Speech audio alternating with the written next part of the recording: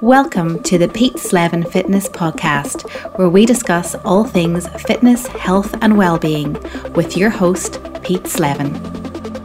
Hey everyone, welcome to episode 15 of the Pete Slevin Fitness Podcast. I hope everyone is keeping well and safe during this COVID-19 lockdown. I'm super excited for today's episode with such an amazing guest. Nathalie is a former personal trainer who has now progressed into online coaching and is a qualified nutritionist. She has become an influencer in the right manner with regards to the message that she puts out there. She has become a health advocate, if you like, and promotes healthy lifestyles, healthy habits, and living a life with balance. She has experienced what it's like to become obsessed with your passion, how it can almost take over your life as such, and at the expense of other things, because there is such a thin line between being focused on something and becoming obsessed with something, and it's very easy to look at something with tunnel vision. So it's important in life that we take a step back sometimes and realise that perhaps we are doing something at the expense of other things, and this can come across in so many aspects of our life. It can come across in our work life, in our relationships, in our training, in our diets, and there might just come a time when we realise that this wasn't supporting us. So in today's episode you'll hear from Nathalie when she became obsessed with her body image, if you like, and then has flipped the switch and has realised that there's more to life, and she now has a healthy balance. So it's a quite fascinating story. Hopefully there's something that you can take away from it. So without further ado, this is episode 15 of the Pete Slevin Fitness Podcast with Nathalie Lennon. Ladies and gents, it is with great pleasure and a privilege to have Nathalie Lennon on the Pete Slevin Fitness Podcast. I've been following Nathalie's story on Instagram for quite a while, and I just love the message that she's been putting out. So I thought she would be an ideal fit to get on to the podcast. So you're very welcome, Nathalie. Thank you so much. Thank you for having me here. It's an honour. No problem, and thank you for saying yes to come on. Just for any of my followers or listeners that might know your story, can you just shine some light on how you get into the fitness industry? Of course. The difficulty here is trying to bring it down into like a sentence or two, so I'll try my best. But when I came out of school, I went and I got a degree in earth sciences, geography and geology in Trinity. So I really wasn't sure what I wanted to do and was just strong in geography. But towards the end of my degree, in my final year, grew a love for fitness, doing kind of a home workout guide that some of your followers may know called BBG, or it's now the Sweat app. So fell in love with it. And when I finished my degree, it was a bit too difficult to get a job. So I chased my passion, saved up some money and got the PT certificate and said I would give it a go. And luckily, things have just kind of fallen into place since. I've had probably my highs and my lows with the journey to get to where I am. But that's, I suppose, the short synopsis of how I got into it. Yeah, and I suppose your message as such. And I can relate to you quite a bit because, like yourself, I've done a degree in computing and IT, and I had been training by myself, a personal trainer and things, and for about 10 years. And I loved the gym, and I just took the jump, went and got the qualifications, and haven't looked back since. So I can relate to where you're coming from as well. So then you got into the fitness. Did you? I think you went into some kind of bikini or bodybuilding competitions. So what I've done, I suppose I came out of college, and fitness was always just something I was enjoying. I would have been a dancer from when I was young, just stage school. So I was always active, in that it wasn't necessarily new for me to be active, but it was new to feel muscle soreness and new to see my body change. So I shared my progress pictures on Instagram, and I tagged Kayla Itzines. She's the creator of the guides I was doing. Now she now has I don't know if it's 11 or 12 million followers. At the time she had 6 million followers. And I think I posted my 18-week progress photo, and I was incredibly scared because I'm from a small town where there's small minds, and I already knew things were being said. You know the way all this goes on. Yeah. But I went and I shared it anyway because I thought if I'm going to be a PT, it'll stand to my business to show my progress. At least so I thought that was kind of what my business depended on in a sense. So she shared my progress photos. and that caused my Instagram to grow, not predominantly with an Irish following, but it was really from the United States more than it was the UK or Ireland. So it's strange now being in the Irish influencer scene. But she went on to share 2 more after that. I think the last one she shared was like my 1 year kind of BBG workout progress photo. And then after a year, that was when I had gotten my personal trainer certificate by then, and I realized the importance of weight training for really recompositioning your body and changing, I suppose, for me wanting to grow more like delts and glutes and everything that I had in my mind. So I got more into weight training and I stopped doing as much of the kind of home circuits, plyometrics. Certificate stood to me. I knew what I was doing then. But I did start to become obsessed with physical change, and it's something I've spoken about openly, so I've no problem diving into it. But I think a lot of it probably did come from the praise that you're given on social media when you share a progress photo. Like, progress pictures are an amazing tool. Like, we both know that being trainers. But there is a fine line. I think you just need to be sure you're not getting your worth from them. And there was a lot of other things I probably was losing in my life at the time that I put a lot of my worth into my physical change. And unbeknownst to myself, that's what I became obsessed with. But in my eyes, it wasn't an unhealthy obsession because I was surrounding myself with people on social media who were doing the same thing. So we all praise each other. Yeah. So it got to a point then, I mean, years ago, I would have said I'd never do a bikini competition. They were so superficial. I would never, ever, ever. And then I just fell into it. I was like, I need to show people what else I can do. I was like, how can I push my body further? You know, you get praise. This is why I worry about people when it comes to the relationship of fitness and sharing pictures sometimes. It's such a fine line because you share pictures because of the change. You share another because of the change. When does that change stop and how do you keep going? And then where do you get your praise? So I done the bikini competition because I was lost. I was a lost puppy standing on that stage. I was smiling. I was happy. I was hell proud. It was a tough journey, but I loved it because I was obsessed with the process. But it wasn't good for my mental health as time went on afterwards. And I only shared it on Instagram that I was doing the competition maybe the night before. It was my own little secret journey because I was afraid of what people would think. But at the same time, I was obsessed and I had to do it. I had to push my body as far as I could. And afterwards, I was just as obsessed. I didn't rebound. Now I did binge, as I think every competitor did, but I didn't rebound and gain lots of weight. I was too obsessed. I tracked every calorie to a T with my bulk. You know, I gained back 5 or 6 kg, like knowing every single calorie that went into that. Yeah. And then I got, afraid with extra body fat, and I completely lost the connection between fitness and well-being and mental health, and it was all just about the physical changes. Yeah. So to reconnect those wires took me a long time. I tried to cut for a photo shoot because I thought that was far more healthy in terms of mindset rather than standing on stage again. Yeah. But it wasn't. I was just obsessed. I'd done the whole cut again, done the photo shoot, and after that photo shoot, this would have been 2017 in the summer, so this is 2020, I felt at my lowest weight ever, my lowest place in my mental health, sickening anxiety, afraid to eat around people, I only wanted to eat on my own, afraid to eat anything I didn't know, bringing broccoli and chicken to family events when I had nothing to prep for. So between 2017 and 2020, I've completely reconnected those wires. I have a whole new relationship with food and fitness. I still am obsessed. And I say that I am obsessed with health and fitness and nutrition, but I'm obsessed with balance and lifestyle. And I think it's a healthy obsession now. So I was just going to say that you're more focused on the health side of that. And I suppose from our own perspective as coaches, we have to be aware of that you're doing it for the right reasons. Like you're saying there, being obsessed. And I know there's clients that I've had, and you've had to rein them in when they're counting calories. And like you said, bringing chicken and broccoli to weddings and things, it's borderline unhealthy in the sense that, you have to live a little. And I think the right thing is balance, just like you said. And just going back to what you were saying with regards to the social media, searching for likes. And I still see that you get the glute pics and you get the ab pics. And you have to be... I suppose you have to be well aware why you're posting that. Are you chasing likes?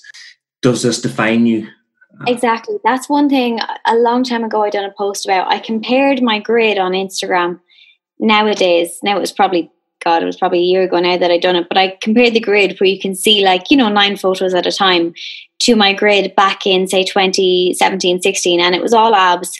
It was all before and afters. It was all probably as little clothing as I could manage. Now I was never the glute girl. I was never the curvy girl, but just here's my abs, or I'd get up and put on the little shorts and sports bra just to take a photo to get dressed again because I'm always freezing.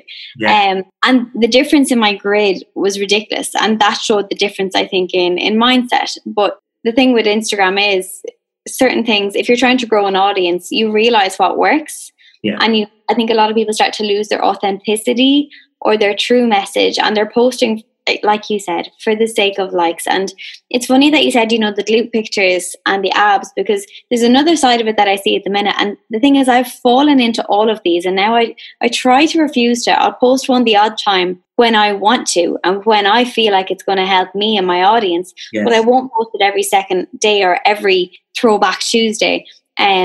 Because what's the point? But the body positivity movement, I love it. I'm all about it. I needed that movement for a while to disconnect my worth from my body. But I'm kind of getting sick of seeing all the here's me without cellulite, here's me with cellulite, here's me airbrushed, here's me not. Now I took a photo like that the other day. It was here's me leaning over, and here's me tensing. Yes. And then I don't know if I'll post her yet or not. I'm that day I kind of felt like it was a good thing to post. But now I'm what are we even at? Posting all those, because they are now what get the they get likes. They help women majorly, but I think a lot of people are posting them for the wrong reasons. It's just the way Instagram has become. So in every post, I just try to keep it to what I want to post, and then what I feel will help people, and not fall into the trap of just posting for the sake of growing an audience. Because if you want to grow an audience, you want to grow it off your true message. And if you're growing it off a message that isn't necessarily you, or that is unhealthy, you're at nothing long term. Yeah. And that's a good point, that you're putting it up for the right reason, for the healthy reason, because there's probably girls who look at you putting up a picture and they're probably, who she thinks she is. We're seeing that, but we're seeing that today. I seen a headline the other day. Adele, you seen her transformation? I did. I felt so sorry for her. She doesn't need to be scrutinized like that. Exactly, she's getting scrutinized, and I just thought you can't get it right sometimes. She's got herself obviously healthy now. I hope she's done it in a healthy manner, that she hasn't done it. I haven't read too much into it, but I hope she hasn't went on a juice diet or something like that, where she's going to have massive implications further down the line. But if she's done that in a healthy way over a period of time, hats off to her, but she's getting scrutinized. I seen a headline, I can't remember, the Daily Mail or something, and the journalist was saying that this made her feel uncomfortable, that Adele was now... Yeah. Yep, and... There's just that, I suppose there's that line between good and bad, and it's hard. Such a fine line, and it's hard to get it right. It's hard to please everyone. It's hard to please yourself. I suppose no matter what we do, as much as we will try to disconnect some sort of worth to our bodies, it's one I still struggle with, because at the end of the day, we are coaches. People come to us looking for help, usually to change their body, because that's where they've put all their worth, and they think that they're going to be happier. Yourself, they think they're going to be happier at the end. And take it from, my mess being my message. You will not be happier at the end if you didn't do it right along the way. So that has even kind of transferred into my coaching and how I've coached as well, because you touched on, people just counting calories. And as a PT, when I started off, that's what I knew how to do. It was just count calories. A freaking mathematician is here to teach you how to count, Yeah, you're not a nutritionist if you're telling someone what calories they should eat, what carbs, fats and proteins they should have. You need to help them understand why they need healthy fats, understand why they need variety, understand insulin and blood sugar spikes. You need to help them understand the importance of balance and be caloric aware, but not caloric obsessed. You need to help them find a way of sustaining it. So now with clients, I do weekly food diaries. I give some guidelines and recipes. We don't weigh anything, maybe the odd thing if we feel like it's a big issue, but it's all handfuls. It's all, there's nights off. We work around unplanned things. Yeah. if you don't hire someone to teach you how to count your calories. And I think it's really important that people know their place in the industry. And that's why I went and got a qualification when I realized what was right. That's why, you have a qualification, you're getting qualifications because you know what's right. And I think people are just afraid that it's not sensationalized enough. It's not like sexy enough to be like, oh, be intuitive, or, eat your greens, or don't try squeeze in like all the crappy food you can to your calories and then praise because IIFYM if it fits your macros, one term that I just use with everyone, and I've used in some talks, is being, and I don't know if it's possible, but I will continue to try and teach it to everyone and myself, is intuitive awareness.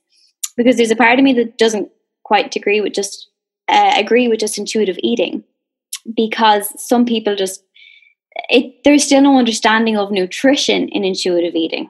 Yes. It's just eat it, whatever you want to eat. There's no understanding or learning. And then sometimes, obviously, calorie counting can become obsessive.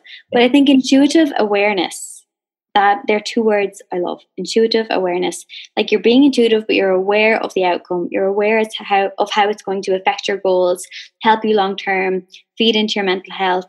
But you're being intuitive at the same time. Yeah. Does that make sense? Yeah, definitely. And you probably get it yourself. I would get new clients, particularly as soon as they come on board. Do I get a meal plan? It's the first thing they'll ask. Do I get a meal plan? Yeah. Oh my God. Like, I'm like, we don't do meal plans around here. Exactly. I always say, no, we don't do meal plans. I don't want you to go down that route of eating a meal plan. I want you to, and I don't want to group things into bad food and good food, but I just want to make them aware, what's going to help them better towards their goals. Yeah. In regards to counting calories, I might suggest a week or two using my fitness pal, just to give them awareness of what calories, and exactly. You do get a shock when you realize the treats are adding up. Mm-hmm. And it might be just a case of flipping that, maybe taking out a treat here and there, and that might set them on their way. And obviously, the best diet that anyone will ever stick to is one that includes the foods that they love. Yeah. I mean, there's a reason why 99%, I think, or 98.9 or something of diets fail. If people come to you looking for a diet plan or a meal plan, literally tell them straight out, well, there's a 0.1% chance you're probably going to, hold on to weight loss. Yeah. But it is difficult, because I will give people like meal guidelines. I'm like, look, here's 3 or 4 suggestions for breakfast, because they literally don't have a clue from Adam, like I didn't years ago, how to balance a meal or ensure they were getting enough vegetables. But it's funny, because you see people become extremely reliant, and they're using just those 3 suggestions and just those 3 suggestions for lunch. So then the next week, the goal becomes, okay, I want you to eat like 5 meals that are brand new and not my suggestions. And that's where it's like a teacher and a student kind of thing. They're like, wait, I thought that was your job. I thought you told me what to eat. And I'm like, no, like, it's your turn. I must say, I had a coach. I love that. That's very good. When did the penny drop with you then when you were competing? When did you realize, maybe, I don't know, from a social aspect or maybe family and friends, when did you realize, okay, I'm a bit obsessed in here, too deep here? Yeah, no, great question. I think I kind of realized it when I decided I wanted to compete, in a sense, but I never really thought it was that bad. I thought I could come out of it and be fine the other side. And that's why I always say to people, before you go on a hunt to get to your lowest body fat percentage yet, do you know the risks for females and your hormones and amenorrhea, which I've suffered from? And that's not a good place to be. And women don't talk about it. They don't talk about their period and how important their menstrual health is. But for me, I kind of thought I'd overcome all that afterwards, because I was, in my head, I was strong. I was mentally strong. I was able. I would just like turn off that switch afterwards, and I couldn't. And it was only when I realized I couldn't turn off the switch that I was in too deep. Yeah. So my competition was October 2016, but it wasn't until I think it was May or June 2017 when I didn't gain back any weight afterwards, and I was struggling to gain back the weight, that I realized I am obsessed. And I remember waking up one morning at my lowest weight, and I remember taking a picture, and that's the picture I tend to use every 2 months if I do a throwback. I don't know, the penny just dropped. I just woke up that day and I said, this is it. I can't live in this in prison. I was living in a self-confined prison. I also didn't want to get out of it. You know, it's a comfortable place to be in when you're obsessed and you can control everything. But the degree of anxiety I felt when I couldn't control things, it was no way to live. So I spoke to my family. I said it on Instagram.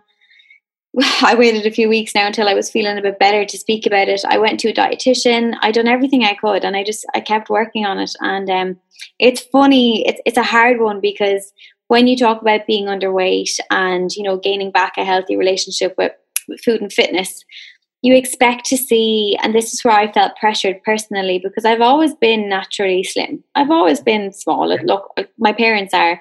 Maybe that will change down the line. I don't know. I always say, look, if my body changes, whatever about it, it's not that I necessarily gained back a load of weight. And that's where I felt pressure, because usually people who traveled my journey do, and they post I'm much happier at this weight, and I'm much happier at this body fat percentage, and I'm much happier when I'm not lean. Yeah. And I know there's times in my life where I'm still quite lean. Maybe I won't be, maybe I will be again. So it's very hard to share the correct message and say, you can look absolutely fine and be extremely unhealthy. You know, health doesn't have a certain image all of the time. Obviously, you know, obesity is real. It's a problem. That's not healthy if you are that way. But health doesn't have a certain size, certain image. Yeah, people were probably looking at you thinking, you know, you were in great shape, or they were probably wishing they could be like you. But as you're saying there, you were feeling anxiety, you were feeling, you know, unhappy within yourself. Yeah. But it's funny, because I probably, like, my body is probably back at a similar place now to where it was, say, somewhere along those years. Yeah. But I don't get up and look at it every morning. I don't get up and scrutinize it. I don't try and tense my abs for morning ab photos. I couldn't tell you where the freckle is on my stomach, where I could have told you where everyone was. Yeah. You know, I don't lie on my bed and like pull up my chest to try to take pictures of my abs. But I done all of that. So it's a different relationship. It's the relationship that matters more than anything. If you were going back to, what age were you then, 4 or 5 years ago? Yeah, so I would have been around 21. If the Nathalie today, if you could go back to then, what would you say? Oh, that's such a hard question. I don't know what I'd say, because you know what? Like, it's built me. It's built me to the type of coach I am today. Yeah. That's such a hard question. I don't know what I would go back and say. Obviously, if I would go back, I would tell that girl not to do it. Like, not to compete, not to count your calories, to like go about coaching a different way, go about my own coaching a different way. Know from the word go that your worth is not in your body. However, your body will give you confidence, but it's up to you what aspects of your body gives you confidence. And when I say the aspects of your body that give you confidence, I don't mean physicals alone. I mean mental and physical. Your body is not just a physical being. It is inside and it is outside. So the confidence, body confidence, comes down from what you think of yourself and not how you look. Body positivity, that's kind of a different journey. But I guess that's what I would tell her. And of course, I would tell her not to do it. I would tell her not to compete. But at the same time, it has been my journey, and I don't regret one part of it, because it did get me here. But if I could go back, I wouldn't travel it. Does that make sense? Yeah, love it. Yeah, brilliant. With regards to your daily day now, what with regards to eating and things? Yeah. You don't track. No, it's funny. Like, I don't track, but having tracked like an absolute, you know, obsessed little woman for years, I have a good idea, I suppose, some days of what I'm having, and I wish I could turn that off. I wish, in the sense that I never tracked and I didn't have a notion. Like, sometimes I speak to my friends and they're like, God, I don't have a clue. And I'm like, I would love to not have a clue sometimes. But no, I don't track. I guess I have, you know yourself, like I have certain meals that I love. Yeah. So sometimes I do need to push myself out of just cooking out of habit sometimes too, and like researching new recipes to make sure I keep creativity in my own diet. But I suppose generally I'd have my 3 main meals. I'm probably eating a bit later than I used to with regards to my first meal, because I've learned about some of the benefits that come with fasting.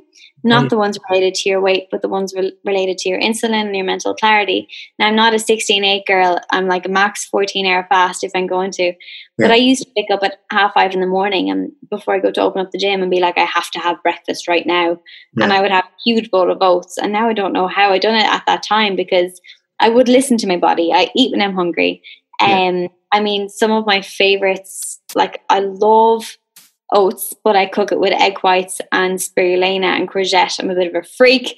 I probably don't eat as much meat as I used to for both the health aspects and the environmental aspects, but I still would have meat once, maybe twice a week. I have a lot of fish. I eat way more salmon than I used to. I used to fear salmon until I learned about the importance of omega-3s from a fish source. What else? I love peanut butter. Like, I have so much more healthy fats than I used to, and I'm sure a lot of women listening, and maybe even guys, could relate to kind of this fear of fat, because the food industry got it wrong years ago, but now they've got it right. But the message is taking years to hit home. Like, we still have the traffic light system on food labels, which tells you that fat is bad. So a high fat on a food label will be red.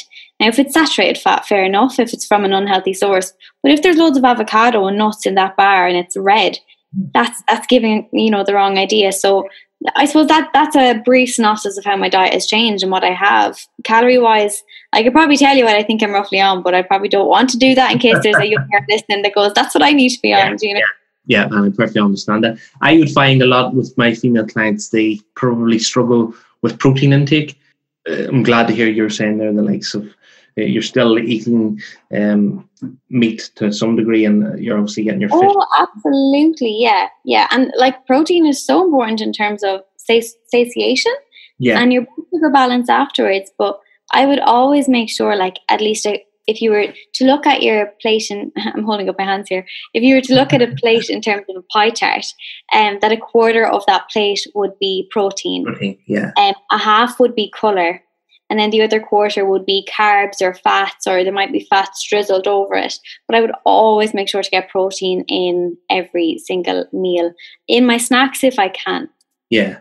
And I suppose you probably have to get it across to your clients too that carbs aren't the enemy as well. It's the most difficult message to get across to the world. What would a normal day or a daily routine, is there something that you have to do that helps you become a better person, perhaps? Or in the morning, maybe you have a routine that you do? In the morning, people swear by their morning routines, and some people have a million things. But I suppose if I was just narrow it down to make it easy for people, usually the night before, the next day, unless it's now Friday, Saturday, Sunday, I might not do it as much, but I would sit down, and whether I write it out or I do it on the notes on my phone, I time block out my whole day. So I might say like 6:30 to 7 or 6:30 to 7:15, get up, and kind of my morning routine, say, which I'll touch on in a second. 7:30 to 8:30 training, 8:30 to 9:30 shower and wash my hair, 9:30 to 10:30 check my emails, 10:30 to 11:30 breakfast. It's not a to-do list, it's a time block schedule. I had to be really careful to stop overestimating how much I can get done in a day, because being self-employed, there's a lot of pressures there, and you feel like you have to work continuously, and that was probably something I was very, very bad at. I'd overplan things, and then I would just feel crap for not ticking all the boxes. So I make sure to put in the downtime. I literally schedule in like walk with friend or like watch Netflix. I literally write it in a schedule. So that definitely helps me, especially during lockdown. And the days I don't do it, I usually can't go to sleep if I don't have it done for like a working day. And when it comes to the morning, I don't sleep with my phone in my room anymore. So the first thing I do is not turn around and look at my phone, because that was not serving my mental health before bed or in the morning. Now I do go to grab it fairly quick, I won't lie. I leave it outside my door, but I get up, stretch out the body, open my curtains, open my blind. Then I would check the phone, but I would try not to go on for too long. I'd head downstairs, and first thing I do is a huge glass of water. That is something that I didn't do when I was younger, and I don't know why people don't do it enough. I really don't. It's just amazing to start your day with like a pint of water. A pint of water, then a glass of my my supplement Zest Active, and then I would have like a jug of coffee. So it's a lot of liquids going in. I usually wait half an hour, 45 minutes. And then if I'm training that day and I have time, I usually train in the morning, and that's how things kickstart. Well, just two things there. I'm laughing to myself because for some reason out of habit, I've always taken a pint of water, and I don't know where or picked it up from, but I always get up first thing in the morning and take a pint of water. A new thing that I've started as well is going outside first thing in the morning. I've read about, I don't know where I've read it, but just getting fresh air to start the day. You touched on supplements, and I should have asked you, is there many supplements that you take? I am taking a few at the minute, to be honest with you. So I'm a brand ambassador for Revive Active, which you might have heard of, or maybe some listeners have heard of. So currently I'm taking Zest Active. It's like a multivitamin, but it's more so a super supplement. There's just the quality and the potency in the ingredient list is insane. So I take that every morning. And then I'm also taking iron at the moment because I just felt like I could have been lacking in it. I felt like more hair was falling out than usual. Nothing dramatic. Around 4 or 5 months ago, that has stopped now, but it kind of timed perfectly with when I started eating a little bit less meat. So I am taking iron, Zest Active. Occasionally, I take half of a calcium supplement. So like 2 servings is 2 capsules, and I take 1 because when I went through my period of, say, overtraining, amenorrhea, kind of the female athlete triad, I fell into that. My bone density fell, which was quite scary when I found that out. Now I built it back up, thank God. You can still build bone up until around the age of 30 as a woman. So I still have a load of those. So I do take half a calcium supplement like most days. And echinacea, just to boost or support my immune system, I should say. Not boost, apparently it can't be boosted, it can only be supported. And there's another one, probiotic. So you take quite a few supplements there? I do take a few, yeah. So probiotic, your calcium, iron, echinacea, Zest Active. And then later on in the day, I might take a beauty one.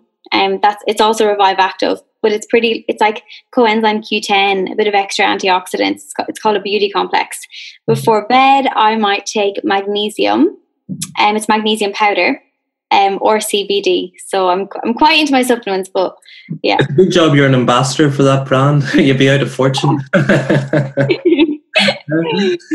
And you're training away, resistance training, I assume? Yeah, it was really difficult. You don't realise how much you rely on fitness until you get injured. And last October I got injured. I was an avid runner. I loved running. And my plan was to do a marathon this year. I'd done a half marathon. But I got injured. I'm not sure what happened. They think it's a partially torn labrum. So back in October, I basically woke up one morning. It didn't happen mid-training. It was the day after I had done heavy deadlifts and sprints. So since October, I haven't been able to lift heavy, no compound lifts, no holding a weight when I'm doing squats or anything. It's only the last 2 or 3 months I've been able to do some body weight work. And it's been hard. It was really hard to accept. I definitely was using fitness and exercise a lot as coping mechanisms. Not being able to run was difficult, but I'm working around it. I'm using the cross trainer and upper body weights. And my hip, I've gotten to know the levels I can push it to. Anyone that's ever has an injury, maybe you've had one, it's so hard to deal with, but I know how far I can push it, and I need to be careful. I've been to the sports surgery clinic in Santry, and I actually have cortisol in there at the minute. They're not sure the outlook for it. So that's something I get a little bit afraid when I think about the future for my hip. I just hope it continues to heal. I'm doing hip rehab exercises every week at the minute. So that's a story for another podcast. I hope I wish you all the best with that, and I'm sorry to hear that you're injured. Listen, it's not the end of the world. I can still walk. Bounce back bigger and stronger. God, yeah, just smaller glutes now. My legs have disappeared. How are you surviving this? Obviously, we're recording this during the COVID lockdown. How are you surviving? Pretty okay. At the beginning, I was not okay. I panicked, absolutely panicked like everyone. Sure, thought I had COVID for like a day. But no, I'm doing okay. I'm living at home at the minute with my mum and dad. So we're all getting on better than we ever have before. I've quite a big spacious room here. So like we all have our own place. We live in the countryside, so we can get out for walks and not be near anyone. And I've you know yourself, always being self-employed and working from home anyway, it wasn't too much of a change. Yeah. I miss my friends, I miss going to places, but I do miss the gym because the cross trainer is the only form of cardio fitness I can do right now. Yes. But I luckily got a cross trainer in for these few months, so I'm keeping sane with that in the garage. And mummy and daddy's doing all the cooking and washing and looking after you. No, thank you very much. I do all my own cooking and all my own shopping, because otherwise I would be eating scones, fruit cake, like sugared everything. If you saw the chocolate press in our house, it is ridiculous. So I actually do cook myself, and I tend to eat at different times. But we try to sit down for an evening meal together. Right. Brilliant. I do some of my washing sometimes. That's max. It's hard it's hard to beat living at home with mum and dad. There's something I always ask any of my guests that come on the podcast, and it's what 3 books would you recommend? 3 books. You know what? I do need to read more. You've absolutely flagged me on that one. But books that I have on my bedside that I can look over at and tell you I'm trying to get into reading. Awaken the Giant Within. Brilliant. Tony Robbins. Tony Robbins, yeah. Yeah, there's one called it's by Max Larvey. Have you heard of him? It's called, I think it's the top 11 best foods you can eat or something like that. I should probably look it up before I tell you, but I'm unsure now. I can send it to you afterwards if you want to put it in the podcast notes. Yeah, I'll put it in the notes, yeah. And then another one that I have at the bedside that I haven't read yet is Healthy Eating, Where We Went Wrong. So that is one that I was inspired to buy after I done my course. It basically looks at how the food industry got it wrong and why we need to favour eating more fats sometimes than carbohydrates, especially if you're diabetic. You can probably reverse that. Yeah. So the top 2 there, because I forgot the middle one, Awaken the Giant Within and Healthy Eating, Where We Went Wrong. I'm definitely not someone to read books that are stories. Yeah. I would rather read something that is educational. You're going to get something from it. Yeah, but I'm terrible for allocating the time because I always feel like I should be creating content or something when I have time off, or I'll scroll on TikTok now for too long. I can totally relate with that. And is there any quote that you live your life by? So one quote that I love is "Not all that glitters is gold." There's so many quotes out there I love. It's so hard to pin one, but that's one I actually have a tattoo in. I got the tattoo in Latin, and I got it at a time when, to be honest, Instagram had probably started booming, and everyone thought I was flying it with my relationship with food, with fitness, with my career, with my life path. And I didn't tell anyone otherwise, because you don't want to tell people when you're not golden, I suppose. So not all that glitters is gold, and that's not in a negative sense, but just to remember not to compare yourself to anyone else, because comparison is the thief of joy, and they may not be as golden as they look, or they may not be feeling as golden as they tend to show. So, yeah. I love that quote, and it's so true, and particularly in today's age when we do probably look at Instagram and we look at people and we think, oh, I'd love to have that life, or I'd love to have that relationship. It's a highlight reel, really, isn't it? Yes, yeah, exactly. And because I done that, I shared the highlight reel and I kept everything else quiet. You know, I know it's what people do. So, yeah, they'd be my favourite. I suppose there's kind of 2 quotes there. Comparison is the thief of joy, and not all that glitters is gold. Brilliant, love it. Nathalie, thank you so much for your time, and really loved having you on the podcast, and I think my listeners will get so much from it. Can you just tell them where's the best place to find you and your content? Yeah, look, Instagram is the main place you're going to find me at the moment, which is at Nathalie Lennon _ with a H. So it's like the H is in Nathalie. Sometimes people put the H after the underscore there. And then I also have a website, which is nathalielenon.ie. So there is some information about coaching and stuff there. But I'm new to TikTok. Don't follow me there yet. I don't really know what I'm doing. Feet. I think you have to be a good dancer to be on TikTok, and I have 2 left feet. You might be okay. You come from a dancing background. I've tried to learn TikTok dances, but they haven't gone viral yet, so I think I'm going to give that one up. I'll add all that to the show notes as well for anyone that's listening. But Nathalie, thank you so much, and once again, keep doing what you're doing. I love your content and I love your message.